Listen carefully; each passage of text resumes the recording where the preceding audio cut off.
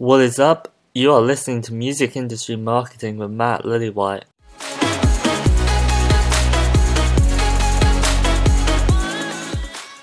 So in this episode, we're just going to do a little New Music Friday type thing. Basically, I'm just going to literally give a commentary about tracks that I really like and just sort of my thoughts on them. So for this episode of the podcast, we're going to be talking about the Chainsmokers' new song called Sick Boy and the remixes of them. So, the Chainsmokers are undoubtedly one of the biggest acts within EDM right now. I tell you what, I absolutely love them. Because they've gained several billion Spotify streams and they're currently ranking in the top 15 artists on the platform. I think it's like number 13 or might be 12. I'm gonna have to double check that.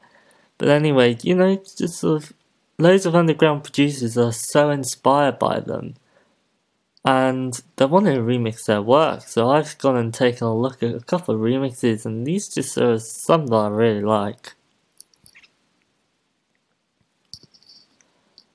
So the Anecdote remix of Sick Boy is absolutely insane. I tell you what, it's phenomenal. Because Anecdote's the producer, he's got several releases on No Copyright Sounds as well as other large outlets. And he's got 20 million views, he's pretty decent. So this sort of comes as no surprise that the Anecdote remix is packed with sort of dubstep growls, hard-hitting drums, that kind of stuff. And with the dark vibe, it certainly feels like something that would be amazing to play at festivals. But likewise, I really like the Levianth remix, because with multiple features on Trap Nation and No Copyright Sounds, he's one of the biggest players in the game, at least certainly upcoming for 2018. Because Levianth brings Sick Boy into the realm of the trap music. Obviously it's kind of a pop song already, and so it just completely flips the whole game. The vocal chops within the drop are absolutely great, as they just take the track to a whole new level. You gotta listen to it, honestly, it's absolutely great. I know I say it all the time, but I mean it's phenomenal.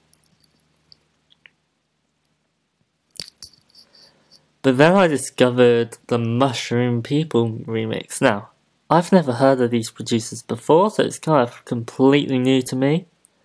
But upon hearing it, I just sort of fell in love with the drop, because the way that they use the vocal chops combined with the original vocal and then pitch the vocal and all of that, it's really creative. It just sort of highlights their creativity.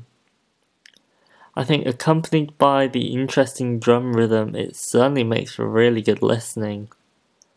Sick Boy is a track by the Chainsmokers. It's their newest release. It's very different to some of their previous releases. However, I think it's really good. At the moment, they're just highlighting what they can do. They're just showing the world, just sort of finding where they stand. Obviously, they're selling out arenas. They're getting billions of Spotify streams. They're doing really well for themselves. So to be able to have these types of producers remixing their song, you can't go wrong. Anyway, that was this episode of New Music Friday. I hope you enjoy it.